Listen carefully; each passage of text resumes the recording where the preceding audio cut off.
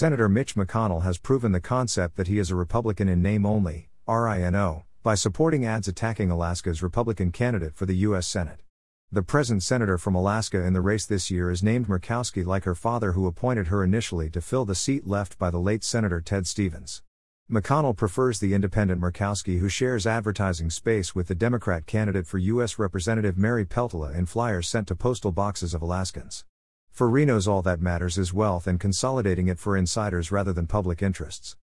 https://www.forbes.com/site/Brian Bouchard/2022/10/25 Alaska GOP censures McConnell for divisive attack ads against Trump-backed Senate candidate Shibaka/?SH equals 99 to 113570012. If RINOs hadn't taken over the government, the Ukraine war might not ever have developed. Political wisdom can't really be passed on from generation to generation. Democrats return to start a new Cold War and let it evolve into a hot one because they forget the values of peace, conveniently just requiring someone to blame, Russia. I don't really doubt that the Ukraine war and the threat of nuclear holocaust would not have occurred if President Trump had been re-elected.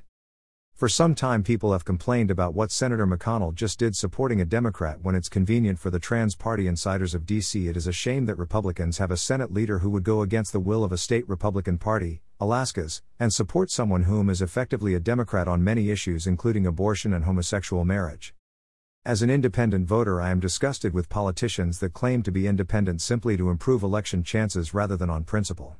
She will rejoin the RINO party if she defeats the Republican candidate Kelly Tshibaka and lose any actually independent and creative new ideas that an actual independent might have.